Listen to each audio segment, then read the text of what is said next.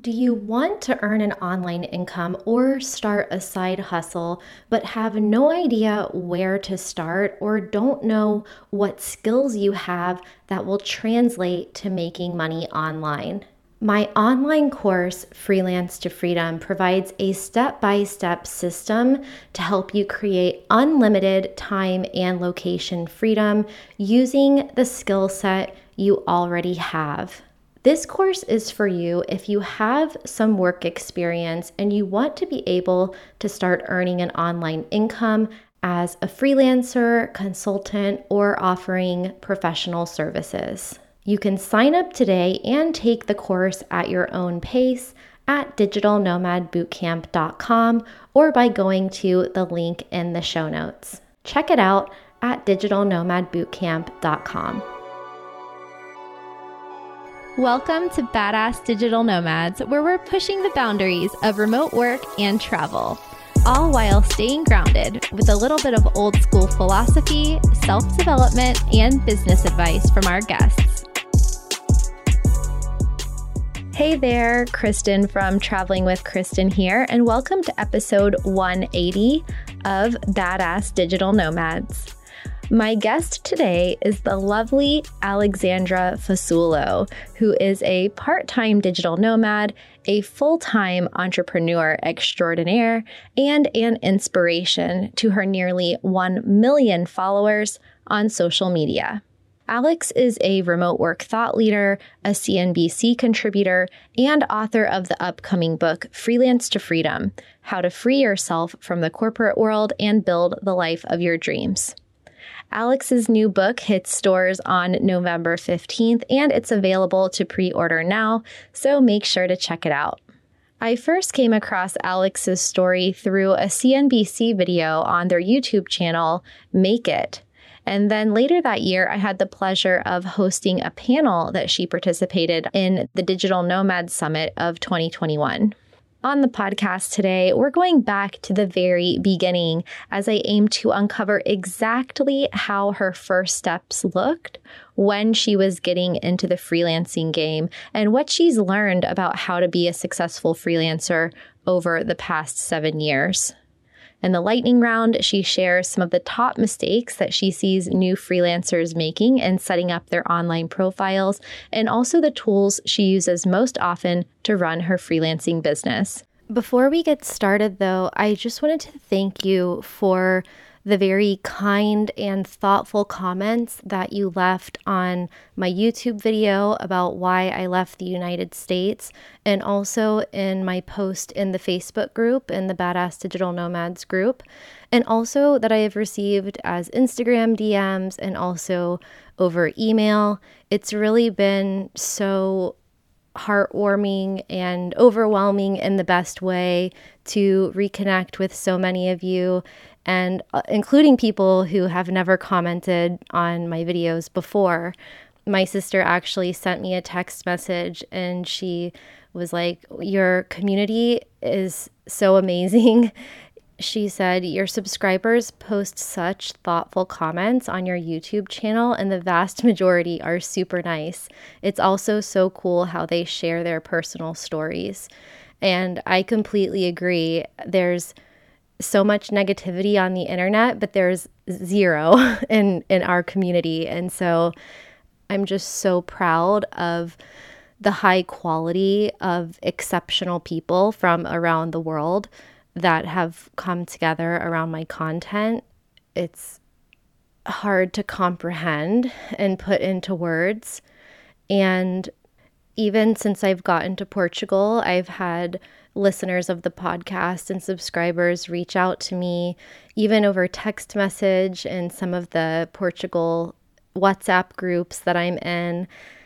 Shout out to Leah, who said that she started working on her dual citizenship in Portugal after listening to the podcast. She made a lot of life changes, ended a long-term relationship, and has been living in Portugal since March. She said she loves it and she has no regrets whatsoever, but she still remembers the COVID days, being back home in Tennessee and laying in bed in the middle of the afternoon listening to the podcast, which she somehow randomly discovered, and feeling a sense of hope that there's more out there for her, that it's possible to live a location-independent lifestyle, and that it's worth it, and that she's not alone. Also, as I mentioned last week, I'll start posting threads about each podcast episode in the Facebook group so that we can have a conversation about each topic. And this week, Larry responded about leaving the US, and he said that he has similar reactions to the constant mindless holiday marketing in America, although this is infecting other countries to some extent, and I agree with that. He says at least Western countries such as Canada and the UK, but between the cost of living, the political tension, and the overall cultural atmosphere in the US, he's definitely looking into long-term alternative places to live. And over on the YouTube front, Maria said, "How many times can I like this video from a former expat about to be an expat again in 2023? Travel on." The Unbounded Journey also said, "I'm glad we're not the only ones who have struggled with this decision to leave the US in the last couple of years. We should be heading out in a few weeks and are so ready to get back to full-time travel." Also, thanks to Paul Mustang and Aracelis here in Portugal, who both tagged me on Facebook and Instagram, respectively, with their copies of Digital Nomads for Dummies. So if you have a copy of Digital Nomads for Dummies, make sure to take a photo and tag me at Traveling with Kristen on social media. Someone had taken a photo at a campsite where they were living their van life, and it's just been so cool to see where you are all reading your books from. Paul was reading his paper copy from a coffee shop in Vilnius, Lithuania, while Jeff and Deanna, my Patreon patrons, have their ebook with them, which they have been referencing on their Kindle from their current home base of Albania, and they are headed to Greece soon, so packing light. I like it, guys. Two other announcements before we jump into today's episode. The Expat Money Summit has started yesterday, November 7th, and that is with Mikkel Thorup of the Expat Money Show and lots of really cool guests and topics about offshore living. I'm giving a talk on living in Europe with the Digital Nomad Visa, so you don't want to miss it. You can register using the link in the show notes or on our website, Badass Digital Nomads, on the webpage with this episode. And if you're listening to today's episode later and you missed the live summit and want to watch the replay, you can still register below to get access to that. Expat Money is a virtual summit, but I'll also be speaking in person at the Nomad Island Fest in Madeira, Portugal, which is running from December 1st through 7th of 2022. So that's going to be a lot of fun. I'm also going to be DJing at the event. Yes, DJ Kristen is making an appearance, and so you don't want to miss that either. If you can make it to Portugal next month, then I will post the link to get your ticket in the show notes as well. Those are the updates I have for you today. Hope you're having a great day and enjoy my conversation with Alex Fasullo. So you mentioned that you are in Florida right now. You're on the west coast of Florida, right? Yeah, I'm in the Fort Myers region down by the Everglades. Do you have any travel coming up planned for the end of the year or 2023? Yeah, I actually have a lot starting tomorrow. That's specifically why I wanted to chat today, because I'm driving from Florida to New York starting tomorrow. And then I'm going back and forth between New York City and upstate New York and Vermont for 3 weeks. And then I'm coming back. And then the big thing I have planned is November, I'm going to England, London, and Scotland. So I'm really excited. That sounds fun. Why did you choose that area? I've never been, and I've always felt a pull. Like I've always wanted to go there. I love British culture, I guess you would say. Like I love their TV shows, their movies, their books, their music. My favorite band's British. So I've always wanted to go. And it's always been one of those places where it's like, oh, England, I'm going to go to Japan or I'm going to go wherever because it's England. But now I'm like, no, I want to go to England. I know everyone goes to England, but I want to go to England. So I'm really excited. I've always felt this pull to go there. Are you going to do a road trip there? I wasn't planning on it because I definitely don't feel comfortable driving on the left side of the road, but I'll take a lot of trains. Yeah. And you're just going to go by yourself, or is your friend/assistant coming? I'm going to actually go by myself for the first few days, which is new for me. And then she was going to meet me out there. And actually a few of my other virtual friends are going to be there as well. So I actually think I'm going to see a bunch of people, kind of on my way there. But it's the first time I'm going to go alone. That's nice. That's a good time to go. I know people would think that sounds weird because it's going into winter, but I really like going to Europe in the fall because usually the weather is not so bad yet. It's still not that cold and it's less crowded. Yeah, exactly. And I know they go hard for Christmas and everything. So I actually was speaking to a guy from London a couple of days ago, and he said the time I'm going, they'll have all their Christmas markets out and everything. It's actually a great time. He's like, it won't be as crowded. The Christmas markets will be out. So I'm happy. Yeah. Well, I might see you there because I'm planning on going back to Europe in around that time in October, November. So yeah, we'll have to keep in touch there. I know we have so much in common with like our love of all things remote work. And I also heard another podcast that you are interested in doing voiceover work and that you also like DJing and electronic music, which we've chatted about on Instagram, which I've gotten really into too. So the dream would be like, I could play a DJ gig in England and you and your friends could come. That sounds amazing. Let's make that happen. Yes, I know. Gosh, I love EDM. I love it. I saw a post that you had that you designed your table as like a medieval table because why not? And because everything's made up anyway.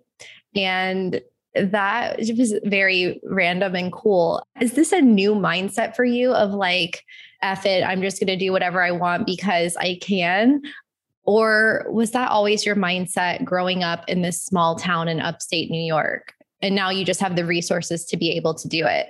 That's a great question. So I would say an element of that has been part of me my entire life from when I was a little kid. Like I definitely always marched to the beat of my own drum.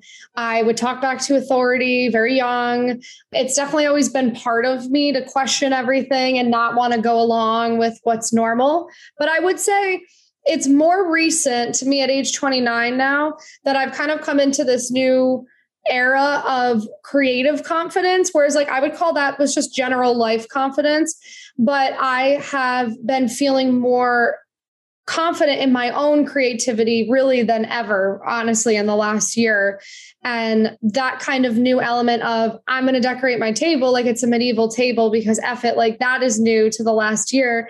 Because still throughout most of my 20s, I would always dress like I always dress eccentrically and everything like that. But really, I got the confidence to be like, you know what? I want to decorate my house so weird and I don't give an F who thinks that it's cool or not.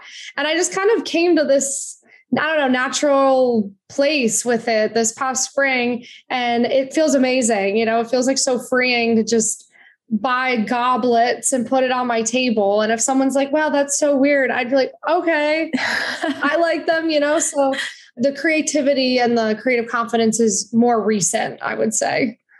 Yeah, that probably comes a bit with working for yourself as well and achieving success in a job that you invented, that it's a job that other people have, but you've created this online business model of a personal brand / freelancer / now influencer and somebody who's in the media. For people who haven't come across your work before, how was your job different before, back in pre-freelancing, Alex, like 2012 to 2015? I didn't work very long in like the corporate office world. I graduated in 2014 and I went to work first at an office job in politics in New York State. So that was, to be honest, I loved my coworkers and my bosses there, but I was really rebelling, rejecting the whole office setting. So I thought like, oh, maybe I just need another job. So I got this PR job in New York City because I really wanted to leave Albany, where I'm from. I was like, I want to get out of here. I'm going to go to New York City, the big city, and I'm going to get a new job. And I got there, and this job was like 50 times worse than my job in Albany. And that's when I kind of had this epiphany where I'm like, I don't think me and offices mix. So do I have a problem here? Because we're so brainwashed into thinking like that's kind of it for the 2000s. Like you better like working in an office. I was like, all right, I hate this so much. I'm crying. I'm miserable. I'm destroyed. I hate the people who work here. This is awful. This is toxic. And then I recklessly quit it with no, additional office job plan. Because at that point I was sane enough to go, okay, I'm noticing a theme here for me. So maybe I should try and make money not in an office. And that was kind of my whole idea with it. I had no prior skill sets on side hustling or anything. It just kind of became this whole self-taught journey that I'm still on today, almost, I guess, like 8 years later, crazy. And how did you settle on writing? Did you try different skills and that was the one that stuck? Or walk us through your first day setting up your freelancing profile. Yeah, so I tried out a bunch of things at the same time because I was so desperate to not go back to an office. So I've always liked writing. I didn't consider myself to be the most prolific writer that ever walked the earth or anything like that, but I always liked writing. So that was one of the things I tried. I tried listing, I'll write for your blog. I'd never written for a blog before. This was major fake it till you make it, So I listed that. I also listed social media management, being 22 at the time, I was like, I can post on Instagram for older people or whatever. So I tried that one out. I tried a bunch of things like website design, which I'm terrible at and I hate. I tried it all and I tried it all at the exact same time. So it was very chaotic, not a lot of sleeping, not a lot of knowing what the heck is going on. And it's kind of a boring answer, but writing is just what happened to take off. I didn't really go like, it better be writing. It better be writing. It's the one that happened to take off. I mean, ironically, I love to write the most. So I guess it's not ironic. That's probably why it took off because my genuine excitement was there for it. And people can feel that on the other end. So writing is what took off, but I was willing to have anything take off to not go back in an office, truly. That is very significant what you just said, because I think what a lot of people do, and myself included, is we go through life trying to figure out what we should do, what we should take action on, what we're good at, what's our life purpose. And I heard someone talk the other day about changing your mindset around from ready, aim, fire to ready, fire, aim. And it sounds like that's what you did. You were like, I'm ready to work for myself. I'm ready to get out of an office. Let me throw a bunch of mud at the wall and see what sticks. And then one thing sticks. And then you go from there. Exactly.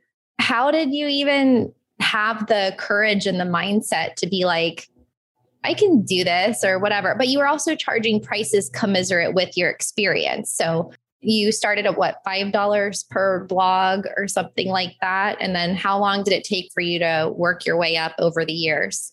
Yeah, so I feel like it was a mixture of courage, stupidity, stubbornness, and being humble enough to charge the low rates and recognize that I didn't have the experience to charge $100 for a blog starting out. Because I'll have a lot of people come to me and be like, well, I'm worth more than a $25 blog. And I'll be like, well, says who? Everyone has to earn their keep. Everyone has to get testimonials. You all have to start somewhere.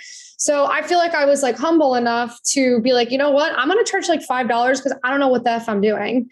And if I only charge $5, they're not going to get that mad at me. And we can kind of do this whole thing together.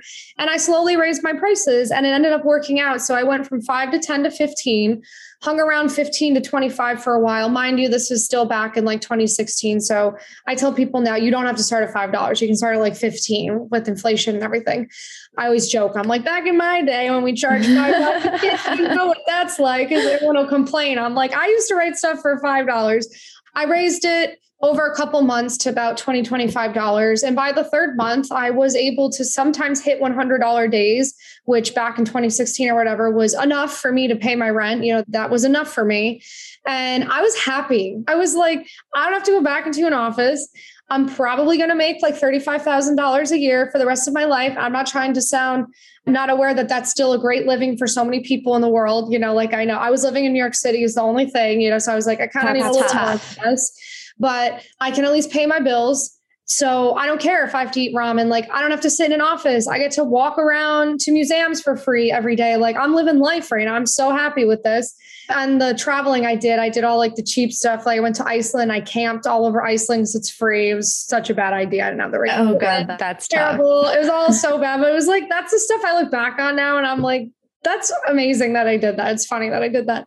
Yeah. And I just kept slowly raising them. And then, something funny happened after a couple years of just working hard, keeping my head down, being happy, being grateful, excited, all that stuff.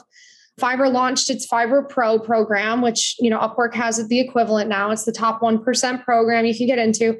And then all of a sudden, your stuff goes from $25 to $100. And the next thing you know, you're making 10, 15K a month and your life is never the same again. And it's all because for 3 years, I just did what I needed to do and I was content with it.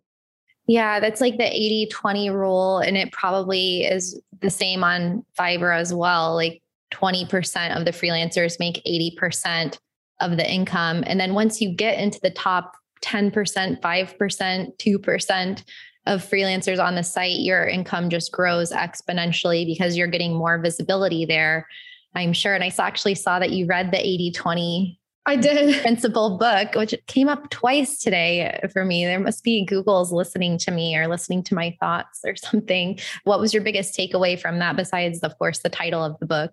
I know that book had a lot of interesting stuff in it. I think that book was a good reminder to me because I sometimes can err on the side of work, work hard, hustle. I grew up like watching my mom like that and everything. So that book kind of opened my eyes up to this idea that we spend 80% of our time being only happy 20% of the time. So we're comfortable with this idea that we should be bored and working hard and unhappy for 80% of the time. And when we vacation, that's when life's good and that's it. And he argues, why don't you flip that? Why don't you just spend 20% of your time doing the stuff you don't want to do? And why don't you spend 80% of your time doing stuff you actually want to be doing? Like that might not involve making money. Sometimes maybe you take off for 2 months. And I was like, wow, that's a crazy concept. And he says, if you spend 80% of your time genuinely happy and having fun and laughing, that's going to give the universe more opportunities to bring abundance, what's next for you, everything your way, if you're in that happy place. So I was like, because that goes directly against how we're programmed in our society, like directly against it. Yes, because we're programmed that there's never enough. Like no matter how much you make or how much you work, you can always be making more. You can be doing more. You can be climbing higher on the ladder. You can be growing in this, but it doesn't have to be mutually exclusive as this shift has shown of people working remotely. It's like, oh, wait, well, you can work 14 hours a day and work remotely, or you can work 4 hours a day. And it doesn't have to always be this trade-off. When did you reach the tipping point where you switched from writing blogs to ghostwriting and thinking of your career as a freelancer more as a business? Great questions. These are great questions. I've done this before. I'm like, man, I could spin this into TikToks. I wish I could write this down right now. I would say when I got added into Fiverr Pro in 2017, that was the first time I had received feedback from the marketplace I was in that my talent, my skills were worthy of being in this premier program. So that was the first time I got like official validation in my industry that I wasn't bad at what I was doing. So once that happened, it kind of gave me the idea to maybe start taking this all more seriously than I had been. I mean, I was taking it very seriously, but I was more so thinking like, well, maybe I'm not bad at this. Maybe I should look into things that I can make more money doing this. Maybe I can take on harder stuff. So like I always do, I always stalk my competition on anything I'm doing. I always go find 10 other people doing exactly what I'm doing. And I look at everything they're doing, every word, every price. And I watch all of it, not in a creepy way, just market research. And so I noticed some of the people at the time, funny enough, mostly women at the time, were selling ebooks or ghostwriting in ebooks. I was like, hey, what's that? What I even know. I'm like, what's an ebook? This was all like 5 years ago for anyone listening to this. Things happen very quickly in the tech space, but yes, I went and looked all this stuff up. I was like, okay, I think I get this. I think I could maybe write an ebook. And a kind of funny thing happened where it was one day I was thinking about doing it, but I was like, do I have the experience? Do I have the credentials for this? You know, all that talk in your head. And somebody out of the blue on Fiverr messaged me and they're like, hey, I really like the blog you wrote for me. Do you write ebooks? And I was like, and nothing is coincidence. Nothing is coincidence. No. I was like, I don't, but I'd be willing to try one out with you for a hugely discounted rate between the two of us if you're down. And they were like, oh my God, yeah, I bet you know, your blog was great. I bet this ebook's going to be great for only like $300. Let's do it. I was like, okay. And then once that happens, like the rest is history. Once you get through the first one, and it works out that way. And it kind of just one thing led to another. The ebooks gig grew so quickly, and it's a lot of work with ebooks that it then gave me the idea by my fourth year that, I should get some help here. I don't need to do this all alone forever. It's been great for 4 years. I've had fun, but you know, maybe I want a little time to not have to check my business every single day, including weekends. Maybe I should take a step away from my baby, I guess I would refer to it. So I started to hire one person to write with me for years, just one person. I move very slowly with this stuff because I'm very careful. I don't want to let it go by accident and whatever. So that was kind of, it all just naturally progressed. And now you find me in a crazy place where I don't do any of it anymore. But that's because, again, anyone listening, I'm almost heading into 8 years doing this. So I don't recommend totally stepping out of it like your first year. No. Yeah. You need to create that foundation. And I just heard a quote recently. It's like the stronger the foundation, the taller the building, like the deeper the roots of the tree, the higher the tree can grow. And you spent those first 6 or 7 years really in the weeds, planting everything. And then now it can grow with or without you and allow you time to expand and do other things. How did you end up on CNBC Make It? So they reached out to Fiverr. It was through Fiverr that I had that first feature with them in 2018. And it was when Fiverr launched Fiverr Pro. So they reached out to Fiverr, I'm guessing asking, you know, have you had people make a lot of money with this program?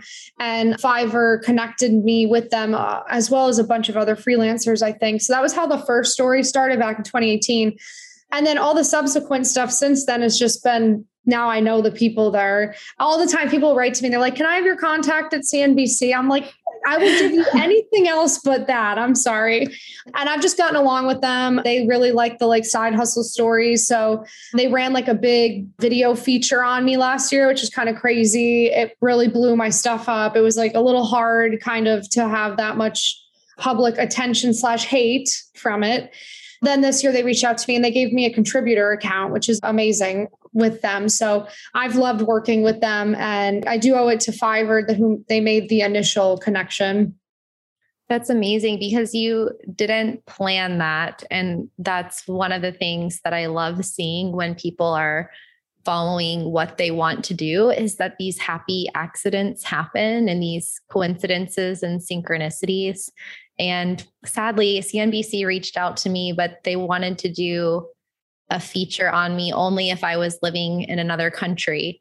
And I was thinking, I've been in other countries for my entire life. And the one time I'm not in another country, CNBC wants to profile me. I was like, so I'll talk to you in a few months, maybe. So we'll see. But then that opened a lot of other doors for you. And not to say that everyone that goes on Fiverr is going to end up on CNBC or even wants to be on CNBC, but these kinds of opportunities that come out of just pursuing something that, you could have never envisioned, I'm sure, when you started offering social media management and writing blogs for $5 per blog, that a few years later you were going to be on CNBC and having a book coming out as well. People would probably think I'm trying to humble brag or something, but this is the total honest truth. I still don't understand how half of this happened. I just I act like I know what I'm doing just because I love to learn and share information. I love being a teacher and all that. So it's I love all of it, but I still like can't believe I wrote a book and a book's coming out that I wrote. Like, I'm just like, I got to do some catch up, I guess, with my mindset, maybe that I'm like deserving of it or something. I don't know if there's like a disconnect going on there, but I never in a million years imagined that this would be my life ever. Some days I'm like, I wrote a book. I don't even remember writing the book, but I wrote it, I think. I don't either. I think it's because you kind of channel the information somehow, or that must be the creative process. I feel like that with music too. When I do a DJ set and I listen back to it, I don't even remember what I did. I'm like, what was that effect I used? Like, how did I do that? So how did the idea for the book come about? So tell people, like, what's the title of the book? What is it about? Who is it for? So it's called Freelance Your Way to Freedom. And it kind of just naturally, so there's so many books I want to write in my life. So it's, hard, like, which one do I write first? And my book agent and I, like, it just kind of, this was the natural first one for us to do. It's a pretty catch-all one because I'm a new author and everything. So it's basically like a self-help freelance Bible type of thing that it basically includes every single thing I know about opening up your laptop and making money online. So it's very much a business book. Because I'm a new author, it doesn't include as much of, my personal story in it. It's more of a self-help where there's bullet points at the end of each chapter type of thing. So it's designed to be this kind of freelance Bible that somebody could buy if they're thinking of quitting their job, or they want to learn how to make money on the side, or they don't understand what freelancing is, or they don't know how to sell their services as a freelancer. Like, all of it is answered in this book with a lot of sassy jokes that I threw in there. I love it. You just reminded me, because I was telling you, I have a course called Freelance to Freedom, because I do believe that freelancing is freedom. And I think a lot of online business owners start out that way. And even though I didn't start out freelancing on freelancing sites, because to be honest, I didn't know that they existed when I started selling services, anyone who's selling services that they provide is basically an independent contractor. And that's how I started out in real estate, earning commissions as a contractor, and then creating a relocation service and then charging a fee for it, which I found my first clients on social media. And then, I never had a freelancing profile, but then it was like word of mouth. Then I made a website and yada, yada, yada. But what do you think are some of the preconceptions or misconceptions that people have about freelancing that prevents them from seizing that opportunity? Like, they just stay in a job that they hate because they don't think that could be for them, or they don't think that they can do it, or maybe that they're going to make enough money doing it. You know what I think the number one thing that holds people up is the bureaucracy of it, meaning taxes, healthcare, and retirement. I think people believe that if they leave their job, they're going to be very irresponsible and they're never going to have healthcare again. They're never going to have a retirement or a 401k. They're never going to know how to do their taxes. I honestly think it's that element of it that stops people the most, just from what I've seen on all my social media. And I obviously talk about all that in the book, but I feel like corporations have done this really good job of creating an illusion that they A, care, and B, that they're like helping you with this stuff, where people don't realize like you're still paying for your health insurance at your corporate job. They just like package it in a way where it sounds like you're not, but you are. And with a lot of these places, they'll match your 401k. That sounds great, again, in theory, but so many studies have shown freelancers, I think it's like 70% of freelancers, you will make more money than you did at your corporate job. So I always say, you're going to have more money to set aside at a younger age. So that money is going to grow, and you're going to have so much more money in your retirement than you would at a corporate job. But that gets in like the financial weeds. So people start to just stare at me like, what am I talking about? And then with taxes, I think people get really scared, but I've been reading a lot of books on taxes. Our tax code's written in a way to incentivize people to start businesses, to create jobs, to create housing. And the more you do that stuff, the more tax breaks you get.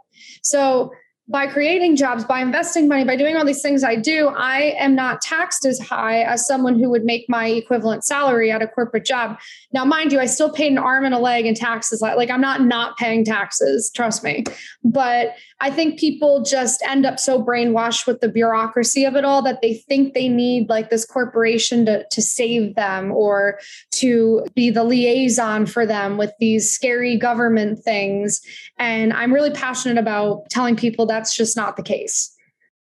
Yeah, I just saw a book. I was in FedEx shipping some stuff the other day and just picked up a book at the counter, and it was written by an economist. And he was talking about that. I can't remember the title at the moment, but he was saying how everything is made so complex that even if you were to bring a bunch of economists and financial advisors in a room and ask them, like, how much does someone making $53,000 per year have to save to have this much money in retirement? Like no one could answer that question because we don't get any personal finance instruction in school. And then we're just kind of shuffled into the workforce where that's all conveniently taken care of for us, but it's not in our best interest. And there are a lot of benefits to working as an independent contractor. There are some drawbacks, which we can talk about the other side as well. But I even put in my book when I wrote some statistics about how freelancers can make more than salaried workers or how they do a certain percentage. And the editor was like, I don't know if we can say this. Like, do we want to say this? I'm like, but this is the statistic. Yeah. Like we're going to say what the statistics is because it's true. It's not like we're painting this picture that it's too good to be true. It's like the actual reality. And that doesn't mean that you don't have to work for it or that it might take some time, maybe a few years to build up and then replace your salary from your corporate job. And of course, it depends how much you make and everything like that. But that was kind of eye-opening to me that there's this public perception that freelancers are somehow, not as esteemed in society as someone with a certain salary job with a certain job title. What are your thoughts on that? Yeah, no, I think there's a huge gap. I believe it's going to be closed though in the coming years. I really think we're kind of at like the forefront of this big shift that's going to happen in the labor market. And what's funny is I'm never like cheering for a recession or any type of scenario where people aren't doing well economically, obviously. But historically, when these moments of recessions and everything come through, they kind of are almost needed to clean out the current system and usher in the new innovation and what's next and what's to come. So I really think, if we're going to head into an economic downturn, I'll just call it that, as people get all up in arms, what you label it. I think on the other side of it, a year, 2, 3 years from now, I really think that this kind of looking down on freelancers, not acknowledging it, not thinking it's a real thing, I think that's going to be gone on the other side of this because I keep posting all these articles. I just actually did a YouTube video on this where 75% of companies polled in an article said they prefer to hire freelancers during a recession as opposed to hiring employees because they have to pay for all those benefits. And 85% of companies said they are planning to administer hiring freezes starting in September. So it's just kind of crazy that all of this is happening at the same time. And I'm like, wow, this is so weird that I like have all this knowledge about this and it's all of a sudden going to maybe become relevant in like the news. And this is crazy. And I really think on the other side of whatever's to come, I don't think freelancers will be seen that way anymore. I think they'll start to become just a normal thing that your neighbor's a freelancer. Hey there, hope you've been enjoying today's episode. And if you've been interested in getting into freelancing someday, but you're not sure where to start or what skills you can monetize online, then check out my online course, Freelance to Freedom, which walks you step by step into getting started in freelancing in just 30 days. You can find it by using the link in the show notes or by going to www.digitalnomadbootcamp.com. That's digitalnomadbootcamp.com. The other thing that I think will start happening is that a certain percentage of freelancers that want to will start to become entrepreneurs that create all different types of businesses, because that becomes sort of the organic evolution of being a freelancer. I mean, you start maybe with one service, one offering and then you start to split them up or package them together. And then 7, 8, 10 years down the road, you could have an agency for that thing that you do. And what I wrote about in the past was how freelancers, I used it as digital nomads because that's what I was writing about a lot, but a lot of digital nomads were and are freelancers. But I was writing about how digital nomads and freelancers and people that are location independent can work online, that they would actually start competing with their former employers or with their industry. So instead of just being the employee, they would become the employer, which I think is a really cool shift, and things kind of flip upside down. And I think a lot of us are still in that mindset that you mentioned earlier of mentally arriving at that realization of actually how powerful each one of us are as individuals and what our earning potential can be, rather than looking at it a salary or a glass ceiling, operating as many business entities, and not necessarily even many, but maybe there's a few Elon Musks in the mix that are like freelancers that then end up building rockets or something. Yeah. I say to people who I've done like consultations, I don't do them anymore, but in the past, I would say, it's funny if you branch out and you leave what's normal to go become a freelancer. Yes, you have the income from the actual services you're selling, but it also creates this foundation, this brand of you as a freelancer. If you start sharing it on social media, you're going to get followers because it's interesting, because it's not normal. If you start sharing, oh, I've been doing this for 3 years, you can write an ebook about it and sell that on your website. You could offer downloads on how to write better blogs if you're a copywriter on your website. And next thing you know, just because you made a decision to do something not normal, there's like so many different spin-off brands, businesses, income that can come in from that one decision. And I think that's what's so cool about it. That's how you achieve financial freedom, is having all of these different tentacles, coming out of you. Definitely. And you've been so transparent about that. Can you share with some people what your different income streams are so they can get an idea of the big picture? It doesn't have to be like this much money from this one, whatever, but just like the lay of the land. Yeah. So right now it's always shifting. Like my business is definitely like a living, breathing entity because it's always shifting. So right now I have my freelancing agency that my best friend runs for me. So that's completely passive, which is amazing. I have brand deals and partnerships from doing influencing content. I make ad revenue through my YouTube account and my website. I have downloadable PDFs on my website. I have online courses. I had ebooks up, but I pulled them all for my book, which is coming, in November. So those are the main 5. I think those are the main ones right now. And most of them are passive, which has always been my goal after 7 years of very active income and trading time for money. So I'm really trying to passive as much of my business as possible. Right. To automate all of that. Well, there's this whole conversation online is like, is passive income passive? It can be passive, but it requires the setup costs, and then it requires some maintenance and some ongoing costs. So what would you say is your number one revenue source? Oh, that's a good question. Right now, it actually is pinballing around each month, just always be freelancing income. Since I have a team and writers and everything, I take home about 35% of what is made through that. So it no longer makes me like the huge money it once did. It switches up between that, brand deals and partnerships, and my education content, so courses and PDFs. So it actually depends the month which one it is for the first time for me. What would you say is your biggest struggle right now as a business owner?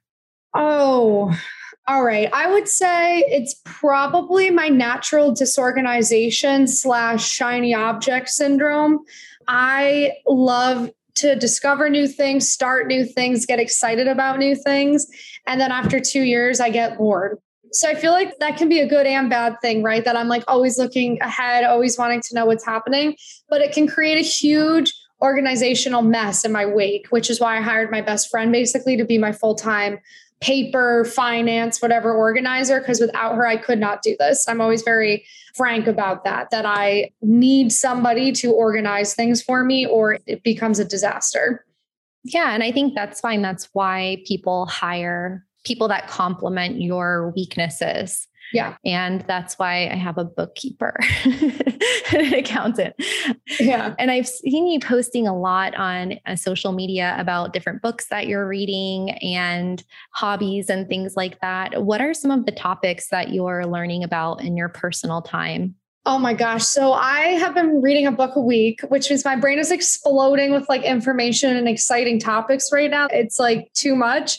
I've been reading about everything from like an introduction into psychology and the different egos in our body to quantum physics to authority, submitting yourself to authority. When do people break from it? To the psychology of money, to financial management. I'm reading like everything right now and I'm loving it, but it definitely fuels my, we should do this. We should do that. We should do this. And then Bria to be like, okay, Alex, I'm happy you're excited, but like come back down to planet Earth. So I've been reading, it's like a lot of spirituality, psychology, quantum physics, energy, all that stuff that people love when it's all brought up at dinner. It's my favorite thing to do. Yeah, I'm always in that tension between wanting to read a lot of books, and I have like this huge bookshelf next to me, but then wanting to integrate and implement what I've learned, but then also wanting to start the next book. So are there any books that you've gone back and reread? Not yet, but my one favorite book of the last few years I'm due to reread again is Big Magic by Elizabeth Gilbert. And that one was like opened a door for me actually into like this creative liberation I find myself in right now. And I feel like everybody should read that book because it talks about the concept of creativity and how every human has access to creativity. Because that's another thing in our society today. People have been told that there are creatives and there are non-creatives. I hate that concept. I hate it. When people are like, oh, I'm a creative. I'm like, no, you're just a human that taps into creativity. Like we're all creatives. Yeah. You're not special. I'm sorry to tell you that. But no, the book does a really good job of explaining how there's an unlimited amount of creativity for everyone to access. And like, just because I'm accessing it doesn't mean there's any less for you. And I really think every adult could read that book because I think we've all had that childlike wonder beaten out of us in school and college and everything. Definitely. I'm putting that on my list because I didn't know that that's what that book was about, but I read Eat, Pray, Love, as did many people. And I've read a lot in different books recently that confirms what you just said. And I don't know if it's confirmation bias or if it's because it's truth, but something I've been mulling over in my journal is just that everyone is creative by virtue of being born on this planet. And we're told this lie to divide us into this is labels like a creative person, a non-creative person, an artist, not an artist. And I had to even go back and do my own work and psychoanalysis to figure out why did I think I wasn't creative? And it was because I wasn't good at drawing. Like I didn't know how to draw more than stick figures, I think, in art class. And like my third grade art teacher was like, oh yeah, you're not an artist. And like this offhanded comment from this teacher, like ruined the first part of my life. I know. Isn't that crazy when you look back on stuff like that? Because I had a lot of peripheral family members kind of crap on my poetry when I was super young.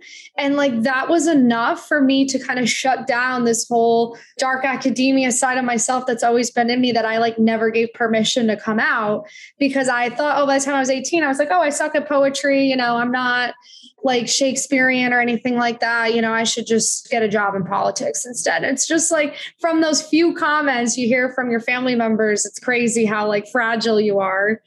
Yeah. And I think from our current positions of having been able to talk to thousands of people and read tens of thousands of comments on social media, on YouTube videos, you start to see patterns, right? And I don't know about you, but one of the patterns I've seen is that when people finally retire or their kids grow up and move on and move out of the house, or they have a big life change, like they get divorced or they quit their job or they move to a new city, their next step is always that they want to do something creative that they abandoned early on in life. Do you see that?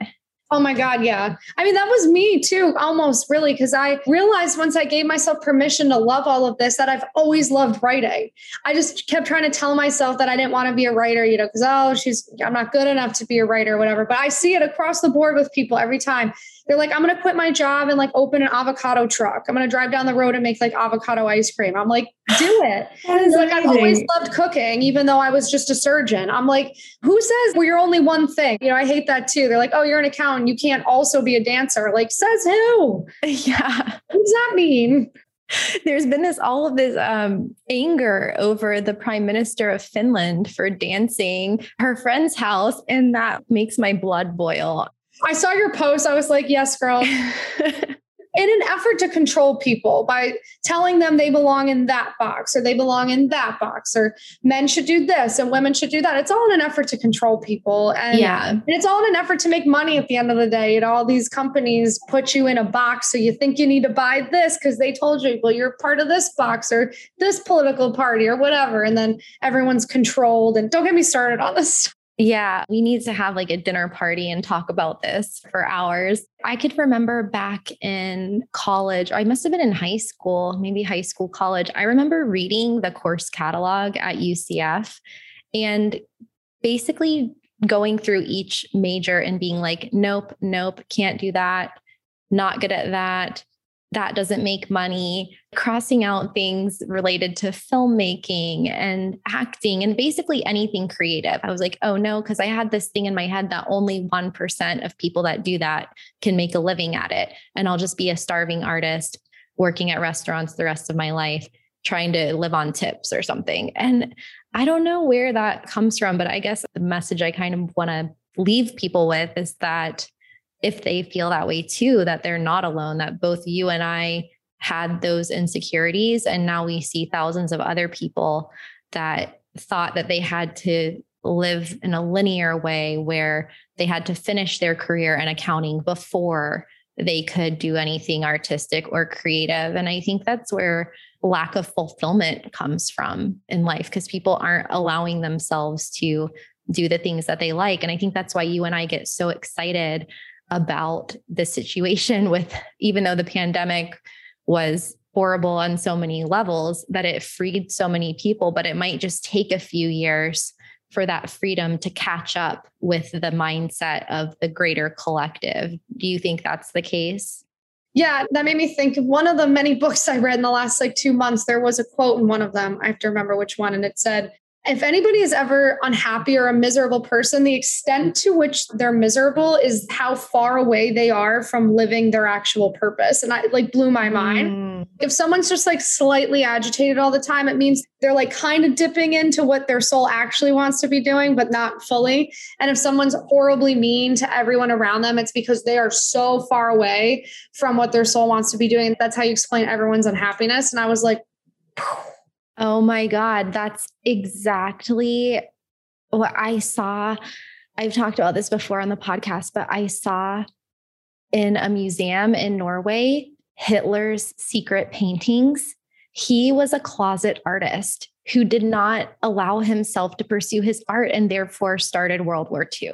Yeah, actually, one of the books I read too talked about how most of the horrible dictators, these crazy manipulators throughout history have all been these artists or typically actors or writers who didn't get their books out, didn't get to act on stage, didn't get to paint. And it kind of triggered this horrible power trip in all of them. And he was trying to make a joke that the next time someone wants you to look at their painting, just tell them it looks nice. Because most of the time it's these failed artists type people that go on to do horrible stuff. Yeah, that's really important, I think, for people to just not feel afraid to do it and to feel okay with sucking for a while. Because I also read something else that was talking about how time is such a gift, because if you see something that you want or something that makes you jealous or anything that triggers you, it's like a sign that that is something that you can be or that you are. So let's say you want to be an actress and you're just obsessed with all of these beautiful actresses from different time periods. That's a sign to follow that. And it was talking about how time is a gift to just give you the time to be who you are. And that was a real mindset shift for me, because now not only am I aware that creativity is infinite and limitless and universal, and you can just tap into it at any time, at any age, and doing whatever it is that you want. So it's not like the burden's on you to be creative. The burden is on you to just sit down and let creativity come through you. So that was a huge mindset shift. And then the other thing was knowing that anything that you see can be yours or already is yours if you just start the process and then wait. So you just start and then keep walking until you get to that thing. But the irony of it is that the misery is in between, right? The misery is in where you are to where you want to be. And that's why in this current age of the world, in our society today, we think that we have to be miserable in that space in between. And really that's where life happens. Yes. I don't even have anything to add in because that like perfectly ties in all the different books we've been referencing. That's been my takeaway from all these books is we've been sold this lie that you have to like suffer in any way. They have to suffer to make money. You have to suffer to be successful. You have to give up something to gain something. It's all not true. There doesn't need to be this trade. Like you don't need to go to the universe, God, whoever, and be like, okay, here, take this so I can get that. Like they'll just give it to you if you just wait and allow yourself to arrive there. Yeah, it really is quite simple and you're proof that it can be done. Well, let's take it from our philosophical conversation into a few practical tips before I let you go. For people that are just new to freelancing or even that are already freelancing, but they were kind of like us, they were winging it as they went along. They're like, I don't really know what I'm doing, but I can do this thing. So let me charge money for it. What are some of the basic freelancer tool set of either software tools or things that people need just to kind of get started? All right. So I use a lot of software now just because I have a team. So do you want me to talk about like what I use right now? Let's say if you were advising like a few years ago, one of your clients, like someone who called you who wanted help getting into freelancing, would they just basically need like a freelancing profile and a bank account? Yeah, I mean, it's kind of hard actually to break that one down. In the very beginning, all I used was Fiverr and Word Doc. Like that's all I used every day. To tell you the truth. Awesome. So I always want to let people know that so that they don't feel overwhelmed thinking they need to like get all this different software. I only added on these tools as I built the business out. So if you are brand new, you can get by with just Word document and Fiverr or Upwork. Like that can be enough. Now where I am today, I use QuickBooks to track payments that go out to different people on my team. I use Slack is how I do my instant messaging with everyone to assign out projects. My favorite thing ever is Notion, if anyone's heard of that one. I've built out like directions on how to do everything I need for my virtual assistants, for whatever. And it's a one huge like note-taking organization software. Unbelievable. I use Loom to record videos of myself explaining how to do things for people to check that one out. I use Flowdesk for my emails. I can keep going. I use a lot of stuff now, but in the beginning, it was just me and Word document. Well, wait, what's Flowdesk? So it's like MailChimp, but it has way more aesthetically pleasing templates. It's much like, I call it more feminine looking than MailChimp.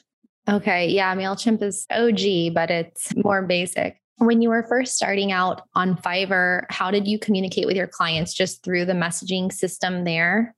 Yeah. Yep. Because you're not supposed to take like clients off of Fiverr. Right. You don't want them contacting me off of Fiverr anyway.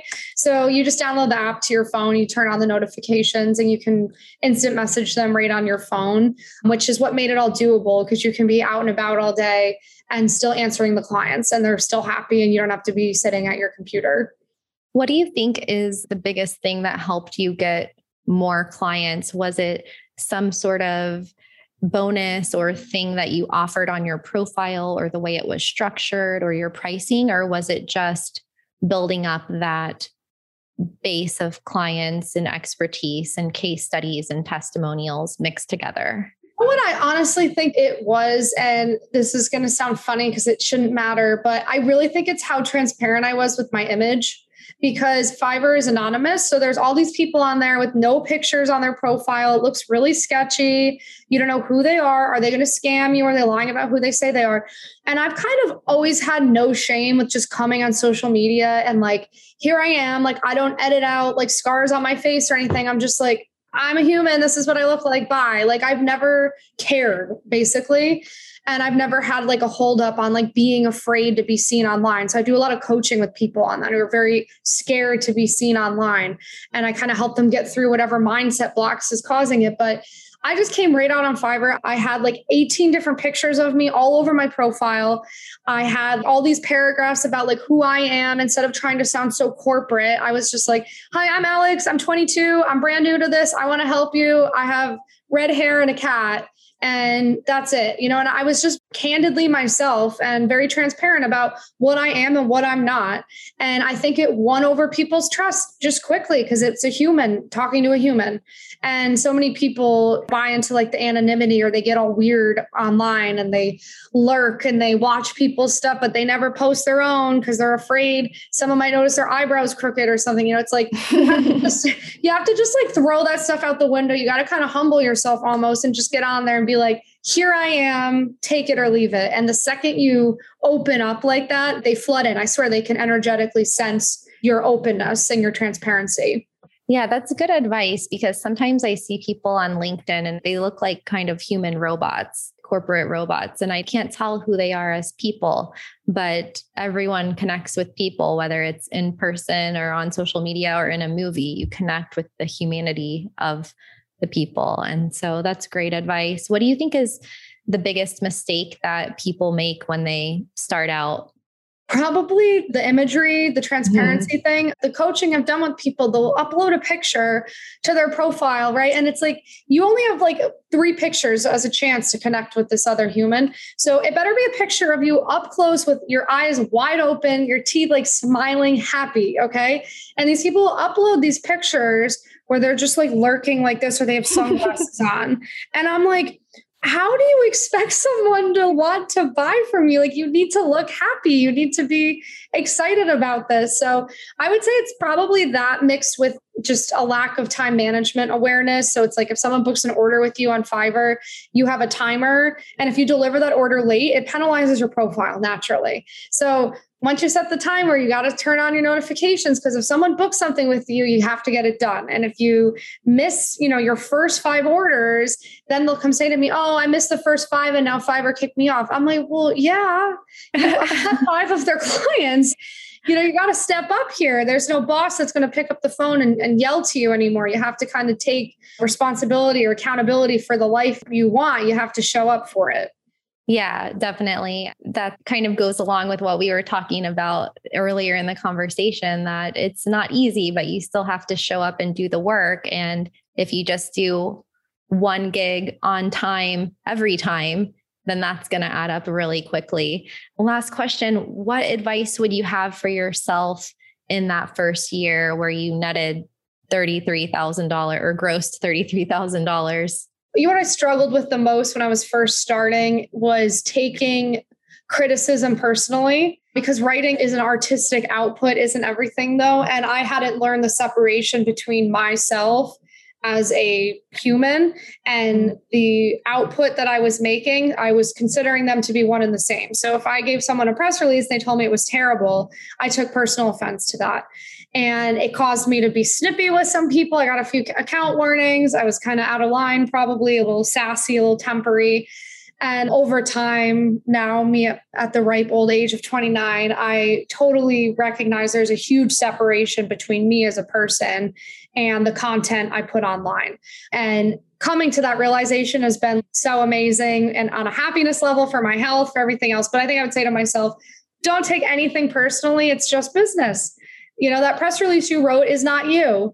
And if they have some critiques, they might be kind of valid if you can calm down and listen to what they're saying. Yeah, that's such great advice. You're so wise for your young years. So definitely an old soul. Oh my God. Yeah. Thanks so much for coming on today, Alex. And where can people find more of your content and follow you? Sure. So you can find me as Alexandra Fasulo on every single social media app at this point.